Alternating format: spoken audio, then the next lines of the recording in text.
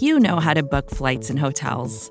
All you're missing is a tool to help you plan that unbelievable travel experience. That's why you need Viator. Book guided tours, excursions, and more in one place. There are over 300,000 travel experiences to choose from, so you can find something for everyone. And Viator offers free cancellation and 24/7 customer support for worry-free travel. Download the Viator app now and use code Viator10 for 10% off your first booking in the app. Find travel experiences for you. Do more with Viator.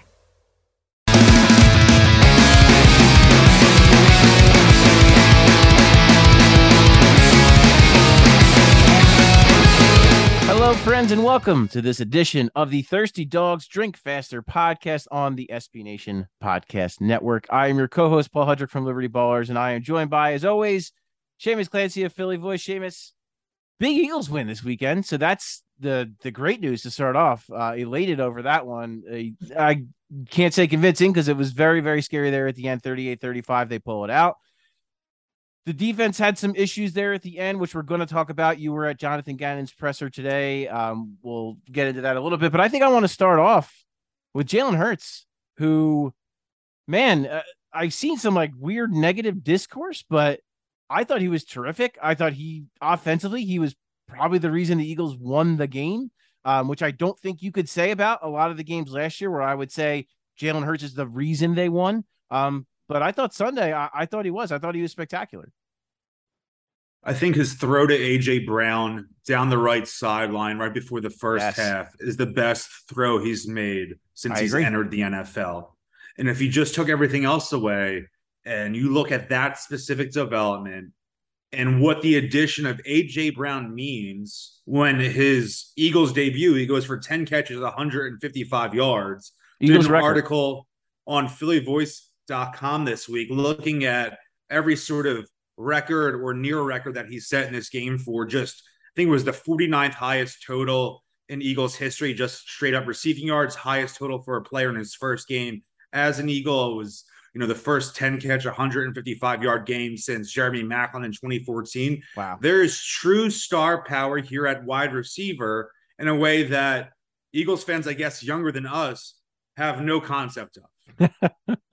No, they do not. I mean, this is like, again, we've made the parallel a lot, and this kind of lived up to it, right? This was T.O.-esque, like when he first arrived and how ridiculous he was in his debut. It's sort of on that level because he was just like to your point, just star power. Like they couldn't stop him. Like once he got going, it was that first little catch up the middle where it was like a 4-yard gain that he turns into a 9-yard gain. And he's one of those guys who just like refuses to go down. I've seen him say that, like he thinks every play he's going to score a touchdown, and you see that. And I agree with that. That throw by Hurts, that was a dime. And we all know that was such a big storyline about him throwing a deep ball and how much he did struggle with that last year. And that was a dime. That was such a beautiful throw down the sideline. The other thing I saw that I really liked, and I've seen some other people point this out, getting rid of living to play another down, getting rid of the ball, throwing it out of bounds.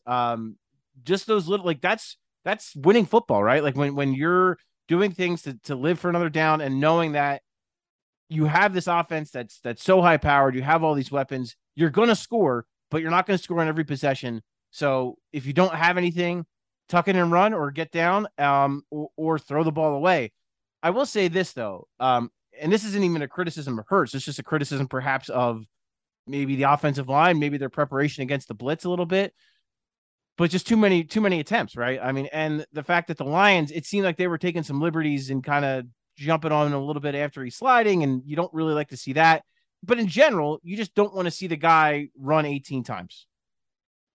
Yeah, and it's weird because do you view those scrambles, and he had way more success on a yards per carry basis on scrambles rather than those design runs he had. Do you equate that as an extension of the running game? Do you look at that as an extension of the passing game because it's, theoretically a passing play when he's dropping back like that? And ideally, you'd probably want him to throw a little bit more in those situations. But when it comes down to those high leverage situations, those third down situations, those fourth down situations, you're just, again, want to get on the next play. You're not worried about his specific career trajectory and development on that specific play. You're just wanting to extend this drive and get a first down right there. Right. He's playing to win. I mean, and that's what you're supposed to do. You're not supposed to be worried about, oh, well, maybe I should, like, that's for film room, the next day. That is not for in the game. You're just trying to win. And I think there was probably maybe not quite a handful, but at least like 3 third downs that he ran for that were huge. And it's a backbreaker. If you're the defense, you have everything covered up.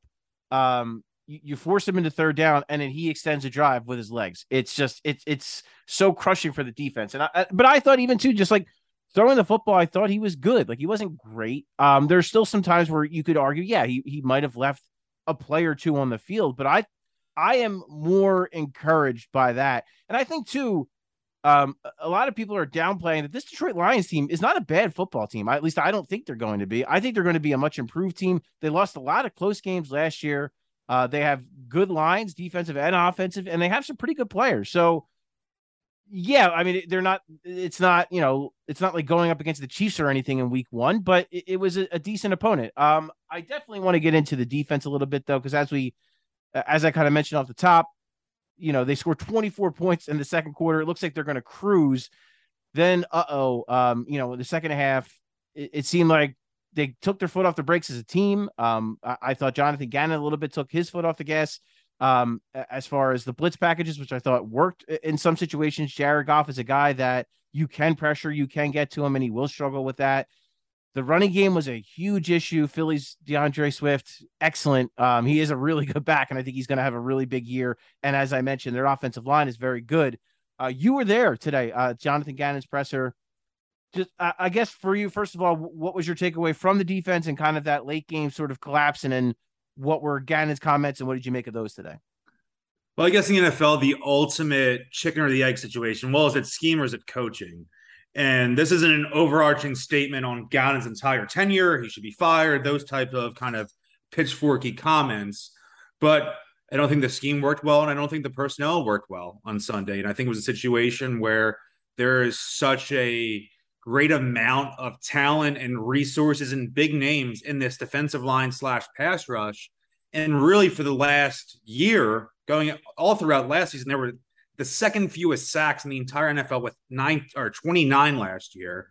And you're left thinking, Jonathan Gannon isn't the one out there rushing the passer. He's not Hassan Reddick. He's not Josh Sweat. But I think if you look in terms of who he's putting out there, besides just how he's utilizing the personnel more than the personnel themselves, the one that everyone is talking about is the lack of usage for Jordan Davis, right? He plays 22 defensive snaps on Sunday, and the team looks, at least statistically, has a better run defense out there when he's there rather than when he's not out there. And that could be a situation where, hey, these guys just didn't end up breaking tackles on those specific plays. But I don't think you can downplay the impact of a guy like that being in the middle of the field and that sort of changing the gravity of the entire offense. Yeah, and like we talked, like I mentioned already, like the running game is what killed them, right? It wasn't Jared Goff picking them apart. Like it was the run game that gashed them, that really hurt them. And when that happens, it sets up third and shorts and third and manageable where your pass rush isn't as effective. Not to make excuses, because they weren't good enough. You mentioned Reddick. They paid him an awful lot of money. The idea was he's double-digit sacks the last 2 seasons. This is a guy who's supposed to get after the quarterback. We didn't see much of that. I will say there were some, I thought maybe he was in coverage like a little too much for my taste. I know that's part of what Gannon wants to do. He wants to be multiple. He wants to disguise some things, but I don't know. This is a guy who, and he's also like, blitzing from the inside linebacker position. It's like, is that what you really want Hassan Reddick to do? Like, he's here to be on the edge and get after the quarterback. And I'm not sure if we had just enough pure snaps of him doing that. And this is, I think it's fair to point out too, that it is going to be a feeling out thing because like you said too, we don't want to make this Jonathan Gannon needs to be fired. We don't want to make it into that whole thing. Last year, he didn't have the personnel that he would have liked to run what he wanted to run. And this year he has that. It's going to take some time. And again, this is going to sound excusey a little bit, but when some of your top players on the defensive front are veterans and they're not playing preseason games at all, and then they have to step into a road environment week 1 and go up against a team that's young, that's hungry, that's trying to prove something, that's not the best environment for them to kind of step in and have to, play 40 something snaps. So there's that. And that's, again, I don't want to use that as an excuse, but it's a factor. That is a reasoning there. Then I also thought, Gannon got a lot of criticism last year for maybe not blitzing as much. I thought in the rare times he did it Sunday, it seemed to be effective. Did he have a reasoning for maybe why he kind of toned that down, or kind of what his overarching look of that was? He didn't get into specifics regarding blitzing now. No. But the thing I'm thinking is week one can always be an anomaly. I think in 2020, sure, Tom Brady and the Bucs lost, what was it, like 42-0 or something against the Saints, and they go on and win the Super Bowl. But this upcoming Monday Night Football home opener, week 2, national stage, I think this is a defining test for Jonathan Gannon right here. The Eagles' schedule, pretty soft to start the year. This Minnesota team will be the best offense they play until they host the Green Bay Packers on Sunday Night Football in week 12. That's November 27th. Between now and then, this is the greatest test this defense will get, the greatest test Jonathan Gannon will get. Kirk Cousins, not a guy I really want to start for your favorite team in the playoffs. Good regular season quarterback. Yeah. And a new head coach in there, and Kevin O'Connell, who's going to put an emphasis on passing game and really attacking the ball downfield and maximizing Justin Jefferson's talent. And then that's the big part. Justin Jefferson, right? He has this mythological status, infamy status in Philadelphia because of everything that happened with the Jalen Reagor pick and him going after the Vikings front office, celebrating in the draft war room, all of that type of stuff. And it just seems like a situation where I can foresee. My official prediction for the game is Eagles 38, Vikings 7. Just I kind of have to do that. In our weekly prediction column. I like it. In Philly Voice, I just gave, you're supposed to give like 2 or 3 paragraphs talking about the game. I said, look, I have to do the specific score or I lose my long-term, hardcore readers. I cannot do that. But I think you got to stick to your brand. I get it. Yeah.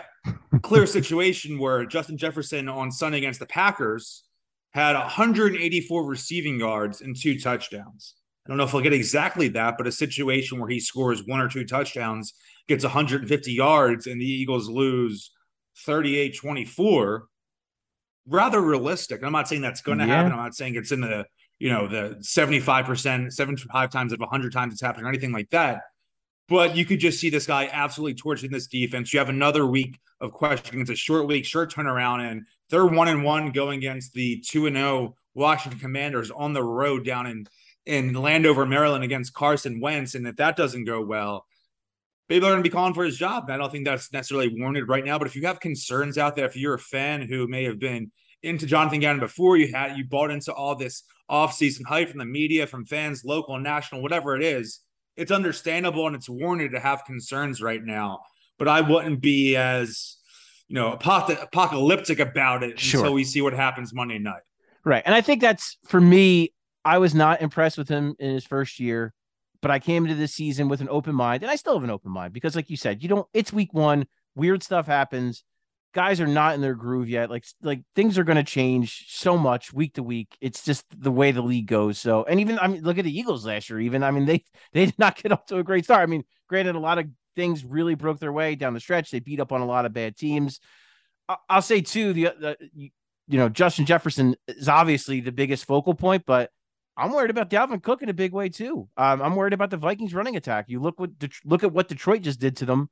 I have my concerns there. And then on the other side of the ball, they stymied Aaron Rodgers. Granted, if we talk about week 1s again, that's like an Aaron Rodgers thing, the poor starts and then going on MVP runs to end the seasons. But, they stymied Aaron Rodgers for 4 quarters. So what are they going to have in store for Jalen Hurts? What are they going to have in store for A.J. Brown? Devontae Smith, 0 catches. So they're clearly going to need more out of him. Now, I'm not one of those people that's going to freak out over Devontae Smith not catching a football. You scored 31 points from the offense. Your one receiver had 10 catches for 155 yards. I'm not too worried about Devontae Smith having no catches. I expect that Minnesota will pay much more attention to A.J. Brown this week than the Lions did, and I anticipate that will lead to more targets for Devontae Smith.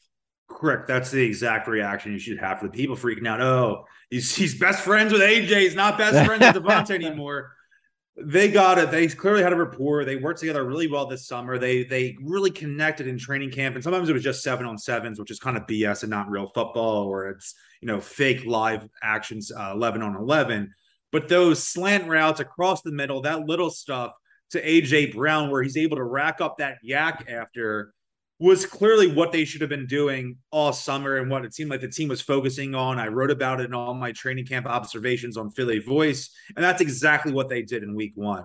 And eventually you're going to start seeing the safety shading over towards AJ Brown, and then DeVonta Smith's going to be more open. They're going to run some more things for DeVonta once they see the way defenses are shifting and shaping around AJ. And then you see a situation where, because of the way Jalen's tucking the ball and running on passing situations, they're going to start having to put a QB spy out there. What happens when that middle of the field is predicated on stopping Jalen Hurts in the run, then Dallas Goedert's going to get his and eat over the middle of the field too. They're going to be options there. And then it's putting a lot on Jalen Hurts. He's not going to magically become Patrick Mahomes by Monday night. But I think he's in a situation where he's played his best game as an Eagles quarterback. I'm talking about a strictly passing performance. I think you could say that in week one. Yes, having elite wide receiver talent helps, but that's the point of constructing a team. It's a team. It's not just the season isn't defined about whether Jalen Hurts is the 8th best quarterback in the league or the 23rd best quarterback in the league. It's decided about how far they go in the postseason. And what you're mentioning too, that they are so close. They did work together a ton during the summer. When it is week one and you don't have a lot of preseason, you don't have as much rapport perhaps built up with the other guys, you're going to go back to kind of your default. You're going to go back to what you know works. And what does Jalen Hurts know? He knows I can beat defenses with my legs, and he knows I can find AJ Brown and he's going to be open and he's going to make a play. So that's kind of the default, right? So I think that's part of it too. It's not that he clearly has some chemistry with DeVonta Smith. DeVonta Smith set the rookie record for receiving yards last year with Jalen Hurts at quarterback. So clearly they have a rapport too. Dallas Goedert as well had a very good year last year playing with Jalen Hurts. So I'm not concerned about necessarily that going forward. But yeah, I think on Monday night, you'll see the ball spread around a little bit more. I could see them running the ball a little bit more as far as the like Miles Sanders, I thought could have touched the ball more. He was really, really good. He had that one huge carry on that third down that kind of iced the game away. Or was fourth down? Was it fourth down or third? I can't. Fourth down. That's the play of the game right there. And it was a really great read by him. He saw nothing was inside. It was all clogged up, bounced it outside and goes for a big gain. But yeah, so your official prediction is 38-7, and I respect you for sticking with that. Stay on brand. I like it. For me, man, it's going to be a tough one. I give them the edge because they're at home, because I think and Monday night prime time. I expect the pass rush to be much better. I expect them to be much better against the run. It's going to be a good crowd. It's going to be a raucous, insane crowd, and it's going to be awesome. So I do give the Eagles a slight edge. I think it's going to be kind of low scoring. I think it's going to almost be like a heavyweight bout. I think the Vikings, to what we talked about earlier, are maybe a little bit better than some people are giving them credit for this year. I think they have the potential to be a pretty good team. And I really liked what I saw out of their defense in week one. I could see this being more of like a 21-17 game with the Eagles coming out on top, something like that. But I do anticipate, listen, I think Justin Jefferson is going to get his because I think he's great. And I think he's just going to get his. The Eagles have two above average corners with Slay and Bradbury, and they're going to do everything they can. And I'm sure, Jefferson moves all around. I'm sure Maddox is going to get lined up against them from time to time. I don't know if I know sometimes Slay does the trail where he follows the best receiver, not always.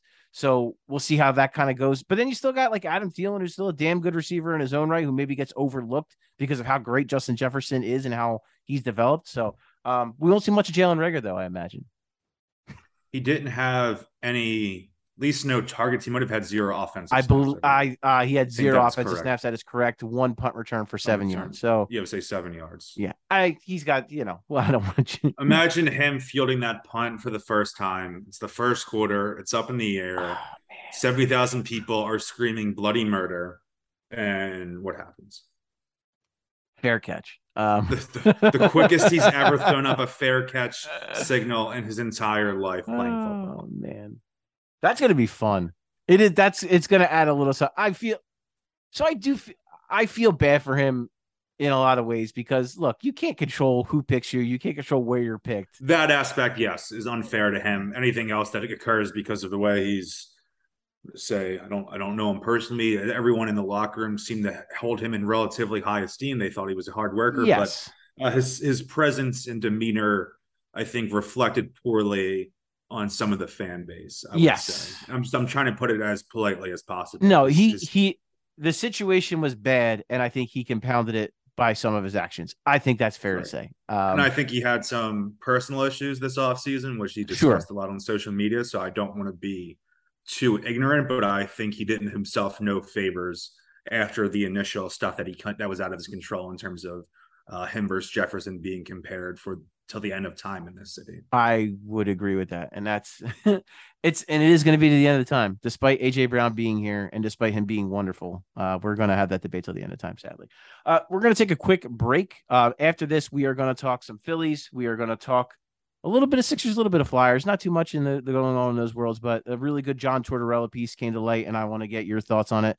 But we're going to take a quick break here on the Thirsty Dogs Drink Faster podcast. We'll be right back.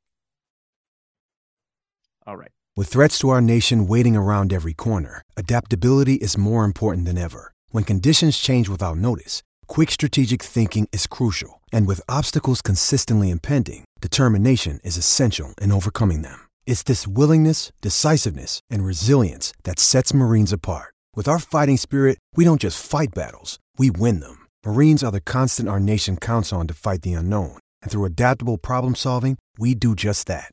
Learn more at marines.com. 3, 2.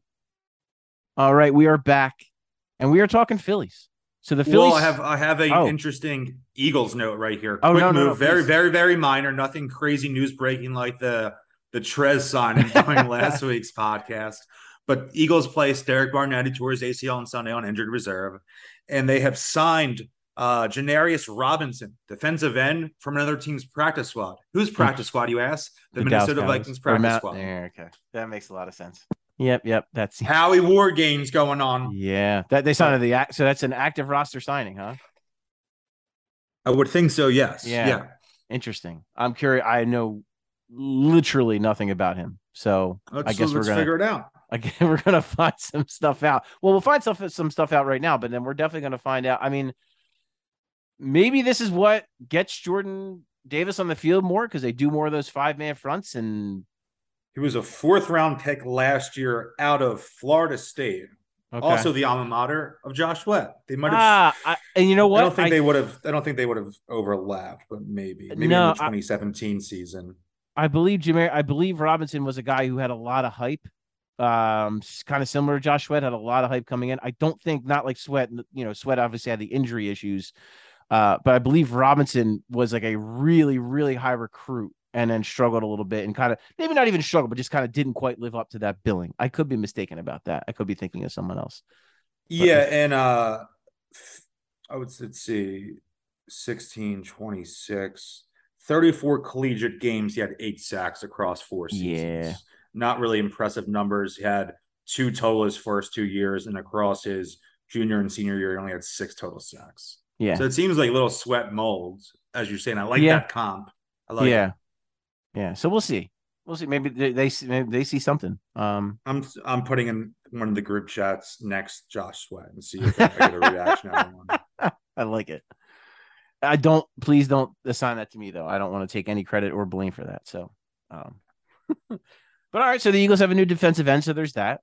But I think, like we already talked about, should be very, very exciting Monday night. I'm very much looking forward to it. And I'm very much looking forward to talking to you about it on next Tuesday. But let's One more point. Yes. Can I get one more point in? Please. As many points as you like. This is this is more of a fun podcast I want to discuss. So I sent it to a couple of group chats last night while watching the Monday Night Football game. Obviously, Dak Prescott's injury completely changes what the NFC East picture is this year. The Eagles' odds for both the division, the conference, and the Super Bowl all skyrocketed yesterday in the aftermath of Dak's Sunday Night Football injury. And I posed a question to my friends. Obviously, most of my group chats are Eagles focused. I'm sure if you're listening to this podcast, it's a pretty similar case for you as well. I said, would you rather the Cowboys have a terrible year this year, but Dak comes back next year and the Eagles win this and the Cowboys win the Super Bowl? So obviously, for most Eagles fans, that's an all-time doomsday scenario. Or would you rather them trade for Nick Foles, go on a huge run, and win a playoff game, but don't win the Super Bowl? So would you rather see Nick Foles win a playoff game with the Cowboys? Like, does that sting more than just seeing them win the Super Bowl in time. No, seeing the Cowboys win the Super Bowl would sting more than anything on the face of the earth. That was the consensus response. Yeah, and the idea of Nick Foles winning a playoff game for the Cowboys does suck, but what could potentially be fun about that is that then it's, oh, well, he won a playoff game. It starts a weird thing with Dak, like it did with Carson. And that could actually be a lot of fun if that happens. So, but in this scenario too, I mean, there's nothing that says the Eagles also can't win a playoff game, right? Or a couple playoff like the games. Eagles could theoretically win the Super Bowl in this hypothetical so in 2021. Just give me the Cowboys not winning the Super Bowl, and that sounds terrific. I wonder, I mean, I guess Foles would be a guy on the radar. I'm trying to think of who else. I mean, that one guy tweeted like Minshew, and I just wrote an article that was like, no. That was like the whole article. No way. That would defeat. It's just you're sabotaging yourself. I wanted to have a one-word article, but my editor Evan Macy was like, you need to flesh it out a little bit more, because that title was like, should the Eagles trade Gardner Minshew the Cowboys? I wanted to just say no with like the really big N for the start of the article, and then just and like not be it. But yeah, no, that would have been fair. To give some analysis though. Sure. I mean, I'm just like spitballing. What other like backup? You just did that article on the backup quarterbacks. Who's like the guy? Like who Foles makes a lot of sense. Some of the I had Tyrod Taylor but he's the Giants quarterback, right? There was a thing that came out, some odds this morning. The wording was weird, and it said which QB will Cowboys sign in 2022, which really I think just meant which one will they acquire. Right. Garrett Gilbert was number one with 4-1 odds. He was their backup before, yeah. Yeah. Nick Foles 9-2 odds.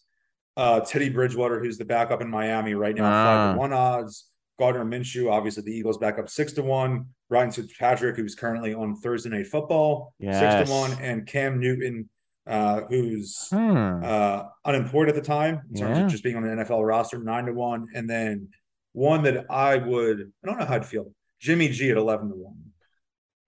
I wouldn't necessarily like the Cowboys to acquire a guy who I think is a talented player, a good leader in the middle of the season, and maybe get them on a playoff run. And he's just so darn handsome too. It could create a lot of friction in the locker room. Foles Wentz style, as you alluded to a little bit, in terms of Jimmy G versus Dak, if they have some modicum of success this year. Yeah, there's some chaos factor there. Yeah, if they trade for Jimmy G. Maybe I guess that's what it is too. Like, right? Like, if you're them, you don't want to give up too much, because the chances of you, let's say theoretically they make a move for Jimmy G, of getting him up to speed on your offense, and not only that, like theoretically, like Dak's not out for the year, right? Like, I mean, he's gonna come back eventually, so you almost need to like if it were me, I would think I would probably try to. My first thought might be to try to talk Ryan Fitzpatrick out of retirement. Yeah, so that was one of their things, right? Yeah, I mean that's probably what would be my first move, because you just need to, like, Fitzpatrick is perfect for that, right? Like, just get you through a couple weeks. Yeah, he's gonna do some. I would do it if I was them. I would do it. Yeah. That would probably be my first move, to try to convince him to come back for a couple weeks. I don't know if he will, but yeah. Other than that, Foles does make a lot of sense. I don't know. But it's just, I think acclimating a quarterback to your system. I mean, granted, there's a lot of time, but then also Dak's going to come back, so I don't know. It's a little funky. They might just ride it out with their guys and see what happens. And I think they're going to rush Dak back, and it's going to compound things and make it worse. Yeah, that would not be good, because he's already had that ankle injury from 2020 that seemed to resurface right before the season started too, and then he fractures his thumb, and you're wondering what the hell's the deal at this point with the guy. Yeah, well, so the Monday Night Football pregame show, Monday Night Countdown, Steve Young was talking about, and he said, like, a quarterback needing a screw and a plate into his thumb, like, that's not something that typically goes well. Like, that's not normal for a guy to have to do that. So, like, the idea, I know, didn't like Jerry Jones today say something like he expect Dak, like, they're not putting him on IR because they think he could be back in 4 weeks, like, from a pro. Yeah, I think what would happen was that he could be back for the Eagles game. Yeah, theoretically in week 6. I don't see how that's possible. Listen, more power to Jerry for Jera to get excited and think that they can do it. But I could see them kind of just riding it out, only because, do you really want to give up premium picks for something that might not work? You know what I mean? Like, if they sign Foles, if they trade for Foles, they give up a decent pick. Like, there's zero guarantee that's going to work out. In fact, there's probably more chance that it doesn't work out. And is that really worth it? Yeah, I don't know. But I'm glad you brought that up because I wouldn't know. So that's terrible for me setting the agenda for this podcast and not bringing up a very significant injury within the division. Like you said, all the odds for the Eagles jumped immensely, which is always great and terrifying at the same time when people are excited. Also, I see like the power rankings. They're like in the top 10 everywhere you look. Colin Cowherd had them as number 9 today. Again, we're recording Tuesday, record late Tuesday afternoons, early evening. So today, Colin, I almost called him Colin Robinson, like the character in the FX program, What We Do in the Shadows. But vampire, the energy Cowherd, vampire. Correct. Great character. Phenomenal show overall. But yeah, great phenomenal character. Show. Yeah, I saw like Pete Prisco had him at like number 4. And I'm like, all right, like maybe we need to just pump the brakes a little bit here. But 10 feels good. I feel good about top 10. I think that seems right. It seems fair at this point, but very exciting stuff. Moving on to a team that looks like they are going to make the playoffs. That is your Philadelphia Phillies. They swept the Nationals. It feels like there's a little apathy setting in for a team that's about to make the playoffs. If you look at baseball, it's so weird, but I have some theories. Okay, well, I'll let you know first. So real quick, where are we? So the Phillies, according to Baseball Reference, 95.3% chance to make the postseason, and that's with them. They're projecting that they're basically going to finish at 500, and for the rest of the season, they're going to play 500 baseball and make the playoffs. 95.3. They have, I think, they're 4 games up on the loss column on the Brewers, so. Feeling pretty good, feeling like a team that's got a really good chance to make the playoffs, probably going to make the playoffs, but it almost feels like we're like going through the motions a little bit. So it's really, really strange. I want to hear your theories. So why do you think that is? They didn't solidify themselves as a true contender early enough in the season where they had the rough start to the year, then they had the hot streak, and then the inconsistencies where they're like getting swept every other weekend. They falter in those series against the Mets when there was a lot of juice and a lot of hype. And then they had the situation where the Mets fan club person is throwing out the first pitch of the game and the vibes were a little off. And yes, they're more likely than not going to be heading into the postseason. But I think also with the new postseason format, they wouldn't even be able to have a home game until round 2. So they need to go to Atlanta and win 2 out of 3 on the road. So there's no hype like, oh my God, this is going to be the first Phillies home playoff game in 11 years, first tailgate, all that. And they didn't do that early enough in the summer to overlap with the Eagles, who are now just has the city by, the Stones or however you want to say it there. And they didn't do enough in time to establish themselves as this new team, this new energy, this new vibe that's different than this decade of futility for the franchise after the golden era, to lock themselves in the cities and sports fans' imaginations because the Eagles are just going to dominate everything right now. They missed their shot to have this consistently great end of the summer, this run of the postseason, a comfortable August and September. But then the Birds came in. They have nothing to do now. Yeah, I think I think the Mets series is a good one. The 2 Mets series are good ones to point to because I think that deflated a lot of people. They played really man. I was really hyped still, and I'm like getting ready to just like, oh, it's 7:05, 6:45. I'm ready to watch this, and then it was just, man, I don't know what I'm getting on every night. And that's the nature of baseball. It's a 162 game season. Great teams are losing. Like the best teams lose 60 games a year, right? Yeah. But it's still just a situation where I wonder if I think it speaks to a larger discussion about baseball as a whole. Whereas the Phillies have true star talent in this roster. They have the reigning MVP. They have a guy who finished second in Cy Young voting last year. They had another all-star in Kyle Schwarber. They have these pieces who are exciting, but there's just something there's this energy and vibe around the team that they haven't really been able to shake off since 2011. I think it would take, if they go to Atlanta and get swept in that 3-game series, everyone just like, well, why did I even get invested over the last 2 weeks of the season going to the playoff? That this was the inevitability, right? Yeah, and it's, their schedule is not. I could see why they're projected to go 500 because, quite frankly, I mean, down the stretch here, they've beaten the Braves a pretty good amount. Actually, they played pretty well. They beat the Dodgers. Like they've played good teams and beat them. So I don't want to make that be the narrative here. Yeah, but it's just but in the second half, man, they beat up on a lot of bad teams.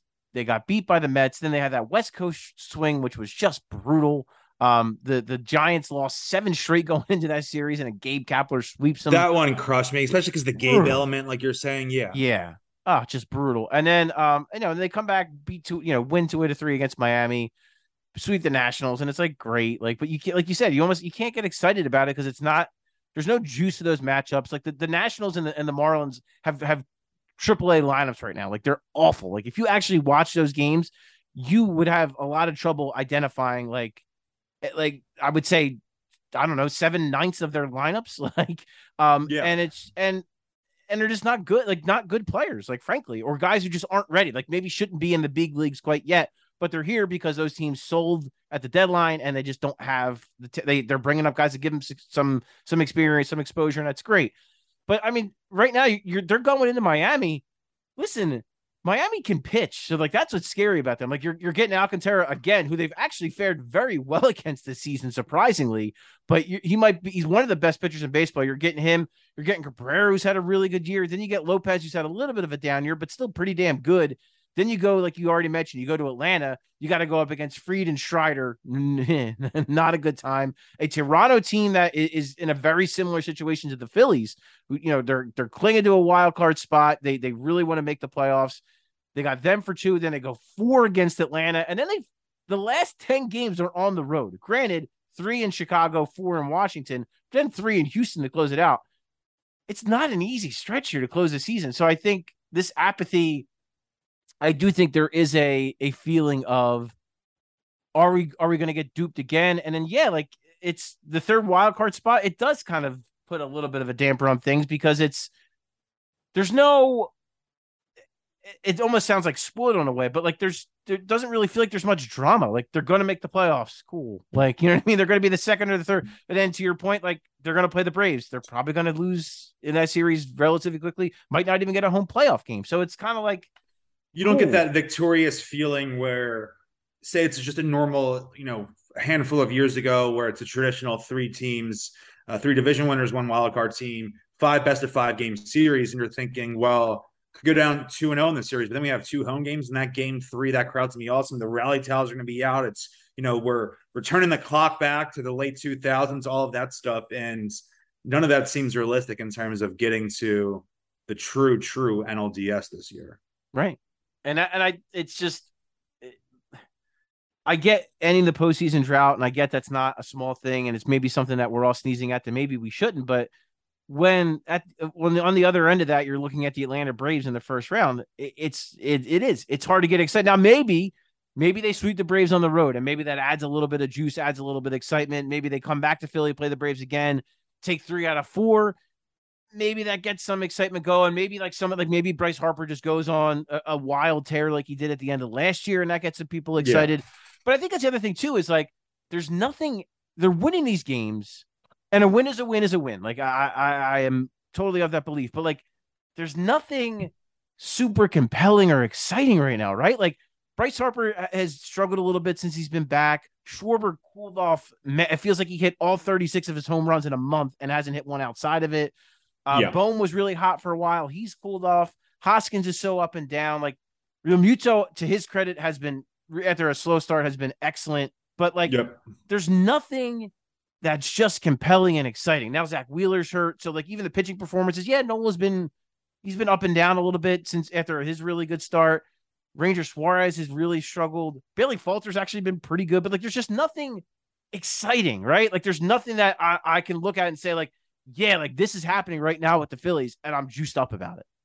If it wasn't for work, I really wouldn't want to be like, let's stop what I'm doing tonight and let's spend 3.5 hours doing this. I just don't feel compelled to right now. And that could speak to me as someone who has a football mind in football season, regardless if it's the Eagles or college or other teams around the NFL. But there is just no magical feeling for that. And hey, maybe they go down to Atlanta and maybe they sweep Atlanta in Atlanta. You never know. That's possible. It's baseball. That's what's weird about the baseball postseason, because you're taking this super large sample size of the regular season and narrowing it down to a 2 or 3 game sample size come the postseason.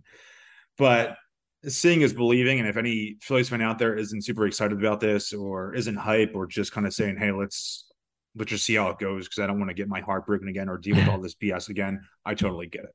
Right. To me, it sucks because I get what you're saying. This is a football town, and I get that. And it's always going to be a football town forever and ever in perpetuity. This is the Eagles town. Everyone else comes second. I get it. But to me, growing up, like I was like, the term 4 for 4. Like I was a 4 for 4 guy. I loved watching all 4 teams. I was just as excited when the Phillies did something great as when the Eagles did, or when the Sixers did, or when the Flyers did. And now I just don't feel that excitement about the Phillies, and it almost bums me out that I don't feel that. I will say this though. I am excited about the Philadelphia 76ers. A couple weeks now, we have media day and training camp starting.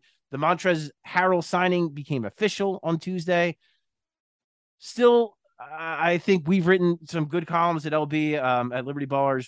Dave Early had something, and so did Brian Toporek, just basically saying, like, there's nothing wrong with Montrezl Harrell. He's a pretty good player. The issue is going to happen in the playoffs.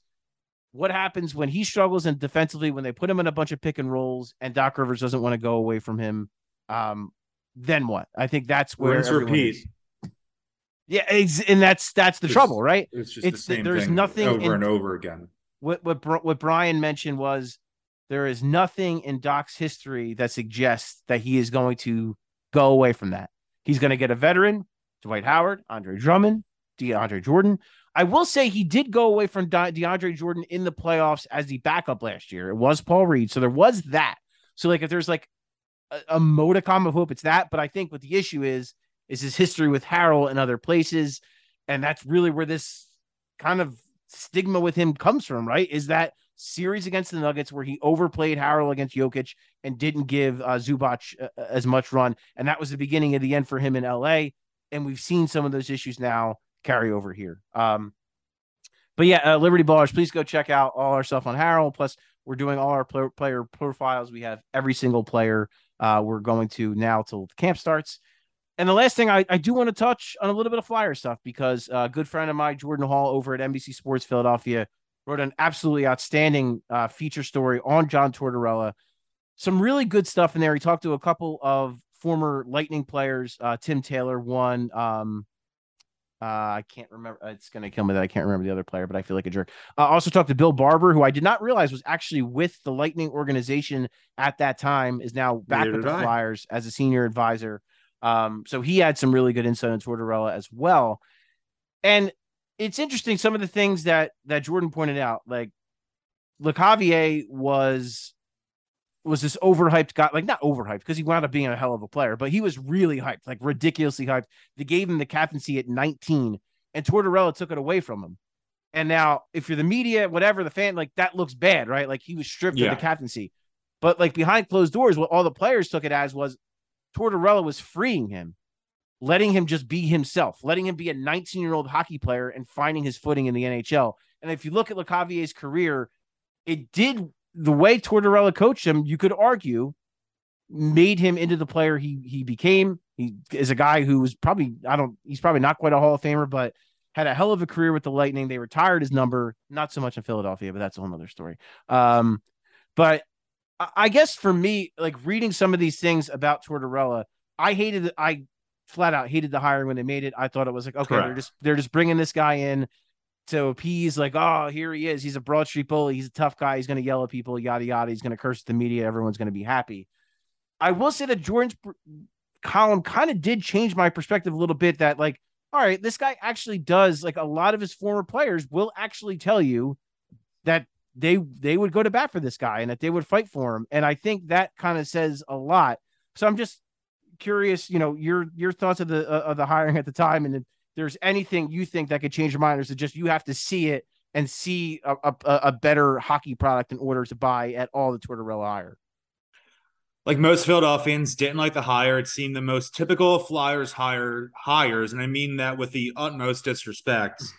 And obviously, I'm not like the main Flyers guy. I don't really cover the Flyers much for Philly Voice, but I will say, heard some rumblings already. Season hasn't started yet, and I'm not even an insider type rumor guy. You know that at all. But I've heard some rumblings. The vibes are not great already. I will say, between the dynamics in the locker room in terms of new guys coming in, whether that's coaching or players, and who's already there. I can't imagine they didn't trade or sign any controversial players this offseason. Oh, that too. That freaking guy. That's insane. I mean, that's just like the most them. Just they're just so tone deaf. They just have no self-awareness. They are the New York Jets of the NHL. They are living off the laurels of something that happened in the 70s. They've been consistently mismanaged. They had a couple random, near championship runs in 2010, and because the Flyers made the Stanley Cup, the Jets and probably went to 2 back-to-back AFC championship games, and they've just been, pissing all over themselves since then. It hurts my heart that feels right. Like, that's actually a good comparison, and it breaks my heart that it is, because it's so friggin' true. And they do, and the Flyers do Flyer stuff, the Jets do Jet stuff, and it really is that vibe. Wow, what a really depressing note to end this podcast on, but I think that's where we're going to leave it. I mean, that sums up Philly sports well. And I don't mean it in like the 2022, but just the trajectory of our lives, right? That's the perfect way to end the podcast. Yes, I guess, yeah, poetic. But can you say something? I don't know. Say something positive. Let's like cleanse this. Oh man, something about the Eagles. The Eagles won a game. Let's just something positive. I think AJ Brown scores on the Eagles' first offensive possession. I love that. There we go. Let's end it on that. I like that prediction. Yeah. He is Seamus Clancy. I am Paul Hudrick. You are listening to the Thirsty Dogs Drink Faster podcast. Please rate, subscribe, download wherever you get your podcast, and we will talk to you after hopefully an Eagles win on next Monday night against the Vikings.